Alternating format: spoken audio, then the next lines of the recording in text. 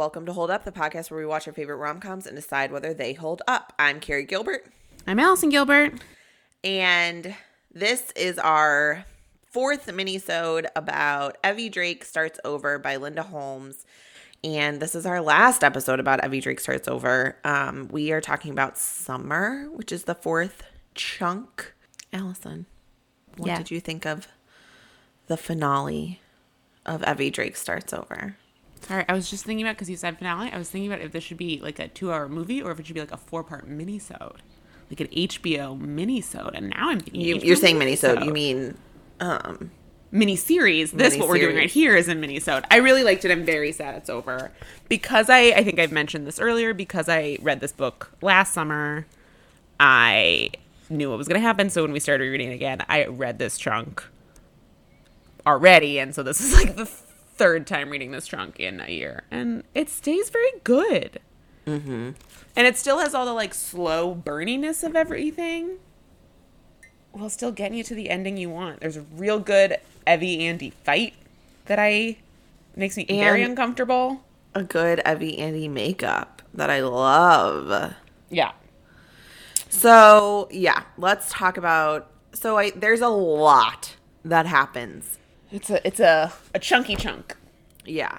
It was probably my favorite part of the book. I think I've mentioned that I like stayed up late one night reading because I could not put it down.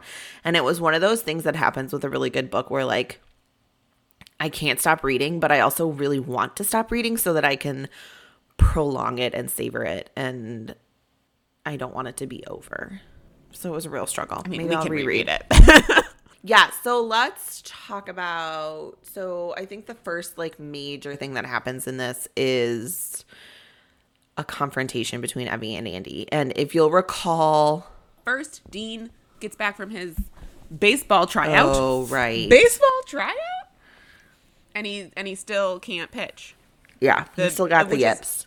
A twist of this movie I love, he's not fixed in that way. Like, he cannot now suddenly pitch because he threw one good high school baseball game. Right. Yeah, he like still it's there. He's not. He hasn't figured out what the issue is, and maybe like it doesn't matter anymore. And there's this really sad, kind of heartbreaking scene between Dean and Evie where they basically like concede that he's gonna leave. Like his time in this town is up and he's going to go back to New York, and she didn't fix him, or so at they're least both feeling really bad about themselves and they're not telling each other why. Yeah, there's a lot of unspoken stuff that is going on there, and they're both just going to kind of like walk away from each other. And then the book ends. Just kidding. There's something really interesting about that scene. One of the things I've been saying all the way along is that one of the things I love about this book is that Evie and Dean are very honest with each other, and they tell each other all of the things that are kind of going on,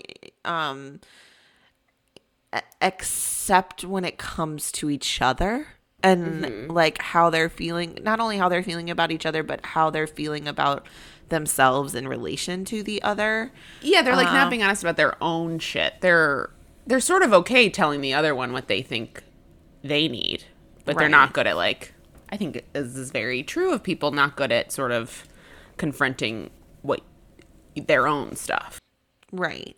And I'm not sure that like either of them, until they kind of get some distance, even knows how to verbalize any of that to the other. Like, I'm not even sure they're aware of everything that's going on between them.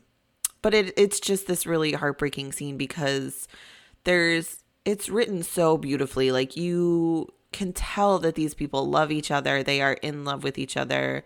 They want to be together, and neither is yet at the place where they can even acknowledge that for themselves. Well, and I think not losing the thread that this is Evie's story. Although we also get like, one of the things I like about it is we get like Dean's perspective. You have chapters that are from his point of view.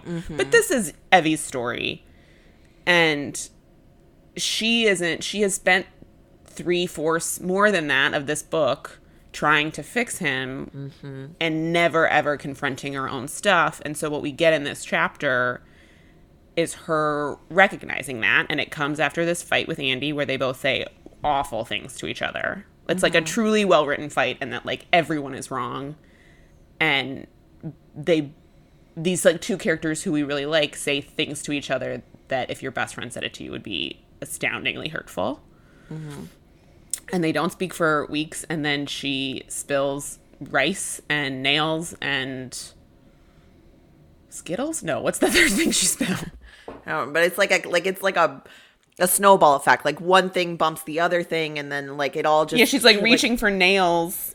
And it's because, okay, so this is a chapter I loved. She, after he's left, has done the thing that you do when you're depressed and trying to deal with it, where you say you have to do one thing a day. So she goes to change a light bulb and then has to fix something. Applesauce. Oh, it's like the perfect mix of things you don't want to all spill together. It's nails, applesauce, and rice all over her kitchen.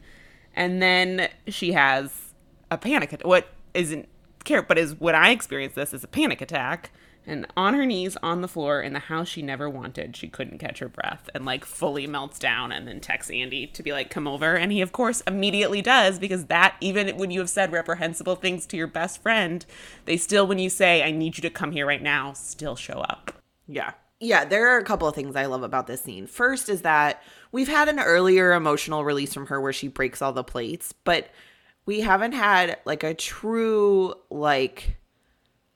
just like, I mean, she gets some of her anger out, but she hasn't felt like the grief and sadness and all of that being triggered again now by Dean leaving. Like, this is after he has left and she has not been able to say the things that she wants to say to him. And so we get this like really raw, really organic scene. And the other thing I love about this scene is that it's so true that like at least for me, like I can deal with all of like the really hard shit. And then the thing that will set me off is like my lunch order being wrong, you know, like what happened last week. I mean, like I was having a really hard week and there was just one thing after another. And then like the thing that like broke me was that our fucking Panera order was wrong. And we got a flatbread and a jug of lemonade that we did not order. And when I tell you, like, I could not hold in my tears over fucking lemonade. Which we then proceeded to drink. It didn't go to waste. But I mean, that's like, that is what I loved about this scene, is that it's so true that like all of it is, she's totally fine. She's going about her life. Like, I mean, she's not totally fine, but she's otherwise functioning. And then the thing that makes the emotional release happen is spilling rice and applesauce, which sucks, but it's not the same as like all of the, you know, the fight grief with her best friend and yeah. the Dean and her husband and all of it. Like that was not what caused the panic attack and the emotional breakdown. It was spilling rice and applesauce. And I relate to that always, but like particularly right now, like in hopefully like the late seasons of the pandemic and this endless winter with all this snow, like I relate to that so hard. And then you're right. Like the other thing I love about it is the Evie-Andy relationship where like they have said truly heinous things to each other, but they still show up for each other. And I think it's because like on some level, they know that the other one didn't mean it and there's some other shit going on here. And because when you love someone and you trust them, even in those hurtful moments, you show up for them. And she finally gets to tell. There's been like a lovely build up to this moment where she's looking around this house that her husband bought without telling her, and that has all these memories. I'd forgotten that. And that has all of these memories of things that he did to her, which in a few chapters will be finally referred to as abuse. Also in a scene I love we need to talk about. Mm-hmm. And she's looking around this house, and Dean's now gone, so there's not this sort of like nice lightness in the house anymore. Like she's no longer experiencing joy in it. She's only left with the pain she had with her husband. And when Andy comes over and they're sitting on the floor after she's cleaned up with rice, and she finally tells him all the things she's been lying to him about and all the things her husband did to her, and she's finally honest about it with somebody other than Dean. There's this like lovely, I think like they finally understand each other better and can move forward. And it's a really good scene. Yeah. It should really be in a movie or a miniseries. Yeah. Yeah, and then you're right. We also get this scene where she admits a lot of this to Andy's girlfriend, Monica. Another friendship that they develop that Linda Holmes develops really lovely. Yeah, and again, we've talked about like there's some earlier scenes where Dean sort of says to Evie, like, yours and Andy's relationship is unique, and there's an extent to which people don't understand it, and yet like what we get between Evie and Monica is really nice. And the scene where like, so Monica walks in and Evie is laying on the floor, and Monica's like, hey, can I come lay on the floor with you? is so intimate and sweet and lovely. And then we get some of the first sort of insight into who Monica is. Like, we've known her for most, and again, because you're right, this is Evie's story. Like, we've known Monica as Andy's girlfriend and kind of like some sort of basic details about her, but we get all this information about her own mental health struggles and her own past relationships. And I had this thought that, you know, I have no idea if Linda Holmes is planning to write additional books or like what that looks like, but I would love Monica's story. Yeah. Because what we get of her is really interesting. And I also really love this sort of blossoming relationship between Evie and Monica. And one of them says, like, I don't have a lot of women in my life. Like, would you mind if I called you? Says, like, can we go to the movies or something? Yeah. And I think I just really love that because I think that there's something, I don't know what I'm trying to say. Well, the one thing this book is missing is good female friendship, and then we get it. And the thing I love about that scene is Monica says it, and then Evie realizes, she's like, I don't really have any women friends either because Tim wanted us to have couple friends. Oh, that's right. So that I wouldn't be talking bad about him with my girlfriends. And like Monica gives her a look, and she's like, I know he was weird. And Monica says, that's not weird. That's emotionally abusive. And it's the first time Evie ever realizes it, which, like, if you have ever been in a toxic or an abusive situation, in my experience, in my own toxic abusive situation, you like enter a survival mode and you find excuses for it, why it's not as bad as it should be. So like in my personal experience, I remember relaying to Dad everything that was happening. Our dad is a civil rights attorney, for background. And I kept saying, like, it's not that bad. I'm not being like assaulted. I'm not being touched inappropriately. And I'm not being sexually harassed. And Dad was like, whoa. If everything you're telling me is accurate, you are being sexually harassed. And it was one of those things where I was like, oh, in my brain, I have made this all not that big of a deal because I need to get to mine was a work situation, because I need to get to the end of this like work situation and then I can deal. And it wasn't until someone else who has a career in understanding when sexual harassment is happening said to me, like, no, sometimes it just takes another perspective to say, like, you're not recognizing what's happening to you. And that was the first time I ever thought about it like that. Mm-hmm.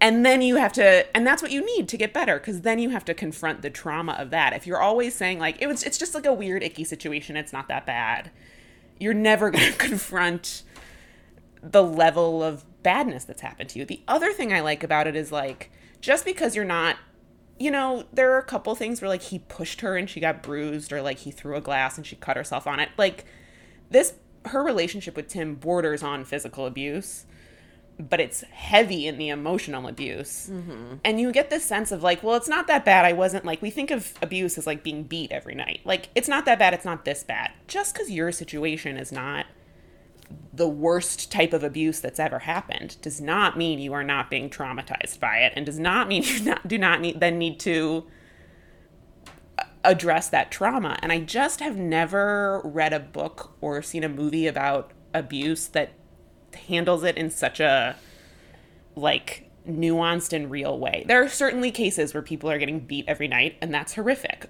But if you're also just being emotionally borderline physically abused, that's bad too. And you're allowed to confront that trauma. And I really like that it's Monica who's like, nah, girl, like that was bad, and you deserved better, and you need to work on that. And then she goes back to therapy because therapy's the tits.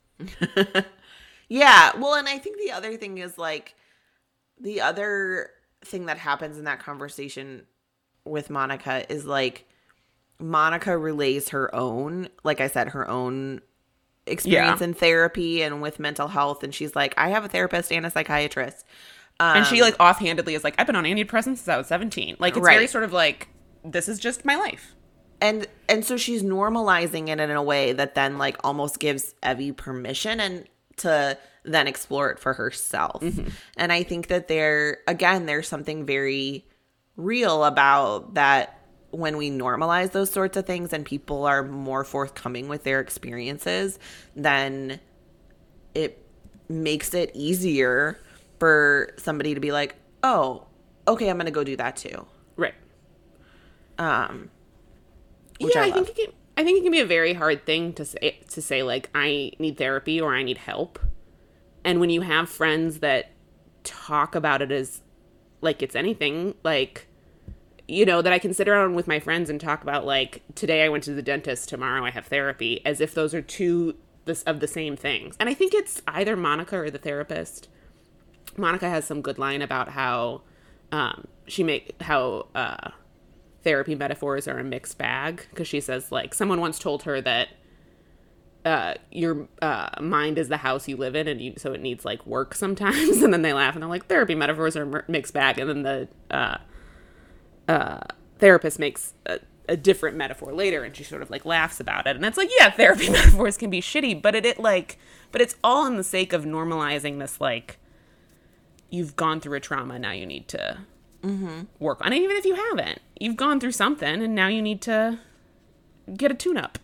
Right. Yeah, and then she does. She goes to therapy. She sells the house that she never wanted.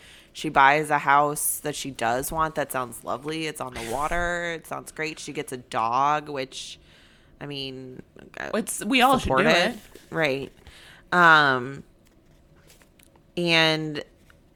then she reaches out to Dean. And before this, though, we get a really good scene of Dean with his parents. Oh, yeah, I did really love this scene. Where he basically, like, apologizes to his parents for letting them down, or his mom, and his mom's like, I am as proud of you as when you fail as when you won the World Series. Like, that's not what parents care about. And it's like his mom, again, like, because I work in TV and movies, my brain was like, who would play this mother? It would be like Joan Allen. It would be great. But she just has that sort of like, what are you talking about? Of course we're proud of you. And then they ask about Evie, and he says like, well, that's over. She couldn't deal with the fact that I like couldn't pitch anymore or whatever. And they were like, could she not deal with it, or could you not deal with it?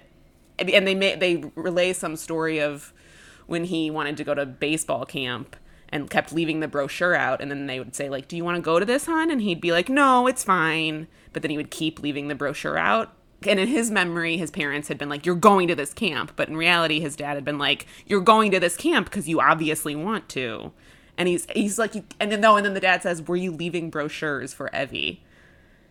And he's like, because like the sort of like impasse they come to is like, he thinks that she doesn't want him because he can't pitch. And she thinks that he's not going to want to stay in this town, and he's going to want to go back to New York and like his glamorous lifestyle. And like, she hasn't been able to fix him. Right. In the end, he says, oh my gosh. Let me preface this like final like reconciliation between the two of them by saying I am obsessed with this dialogue. Obsessed. Then I'm going to find it so I get it right. Hang on. Yeah. Oh, good thing I fucking underlined it. he says, when it didn't work, when it looked like I was maybe going to be a high school gym teacher, it seemed like you thought that wasn't enough. And she says, Dean, I didn't want you to be able to pitch because it would mean you were enough. I wanted you to be able to pitch because it would mean I was enough. Her worth is tied up in her ability to fix men, and this man is not asking for that. Mm-hmm. And so she finally gets to have worth of her own. I love it. And so then he says, you are enough. And she says, so are you. And then tells him that she got a prescription for a dog from her therapist. Yeah. I mean, I think, like, again, the thing that I really appreciate about this book is that, like, they separately, like, do their own work to, like, kind of figure their shit out, and then they come back together. Right. And that's not to say that, like, when you're in a relationship, you can't continue to do your own individual work and your work in a relationship. Like, absolutely, that happens. But these two individual people needed to. I think particularly, like, for Evie's story to be, like, fully fleshed out and fully kind of recognized, like, she needed to, you know, take back her life. Yeah. Fix herself first. And take back her name, which she does. Yeah. Which for some reason I had missed the first time around, or I just forgotten, like, when I was rereading it, and earlier in an earlier chapter when he says, like, you're going to carry around this man's name so you don't hurt his parents' feelings the rest of your life. And she was like, yeah, probably. And at the end, she, like, doesn't. And it does hurt his parents' feelings. They do feel like she's, you know, forsaken their son or whatever. And that's okay. It's okay that people are hurt in this, because you can't live your life trying to hurt other people. I mean, obviously, like, be a good person, don't intentionally hurt other people, but, like, his parents are not hers to take care of or fix. Right. And so I really liked that in the end, she's like, you know, I'm going to take back my own name, and I'm going to give all the money he left me to a shit ton of cool charities. But first she puts it in Dean's name, so no one will wonder why she's throwing money around.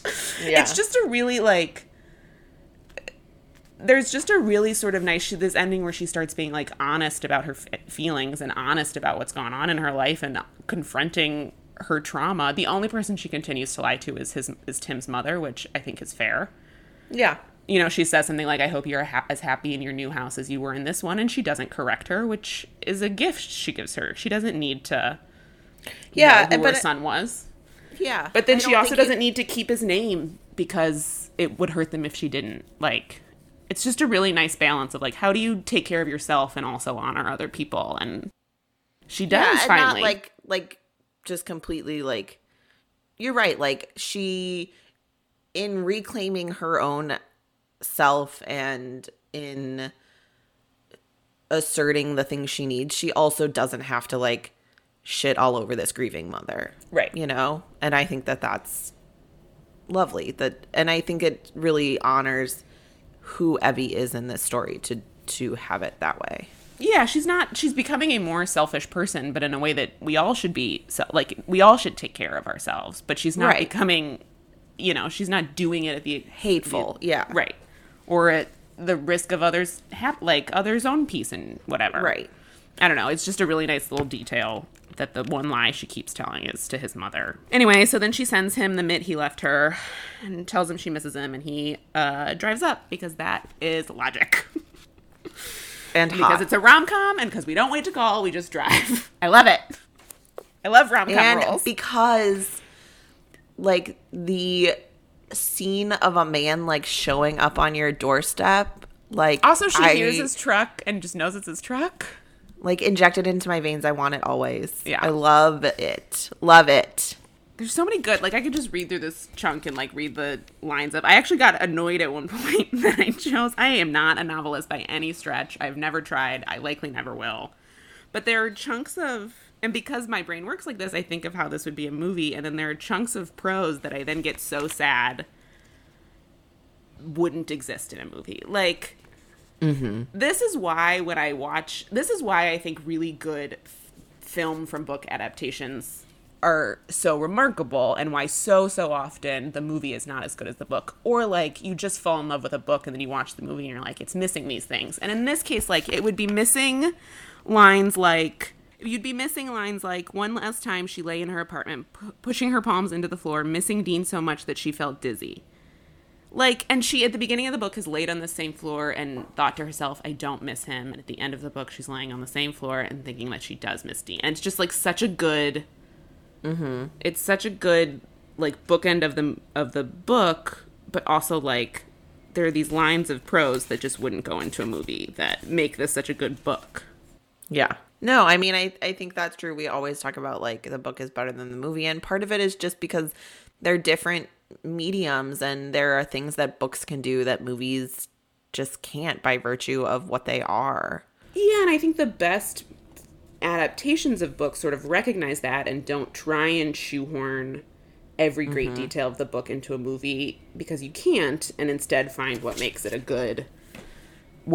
a good story for a visual medium rather than a textual medium. I have degrees, I promise. But I think for like our purposes, that's, you know, we are a movie podcast, and this is the first book that we've talked about because we were wanting to kind of look at other rom-coms that exist or roms that exist. And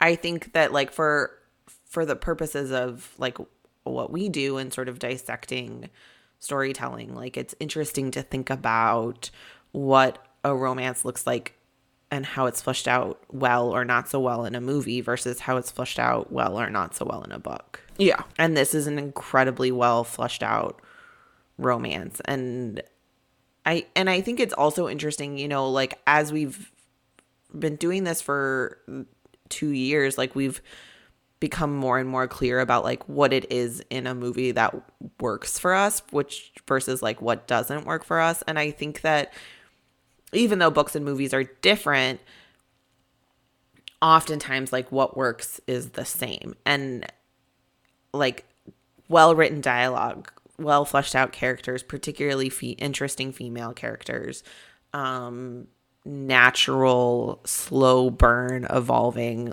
love. Right.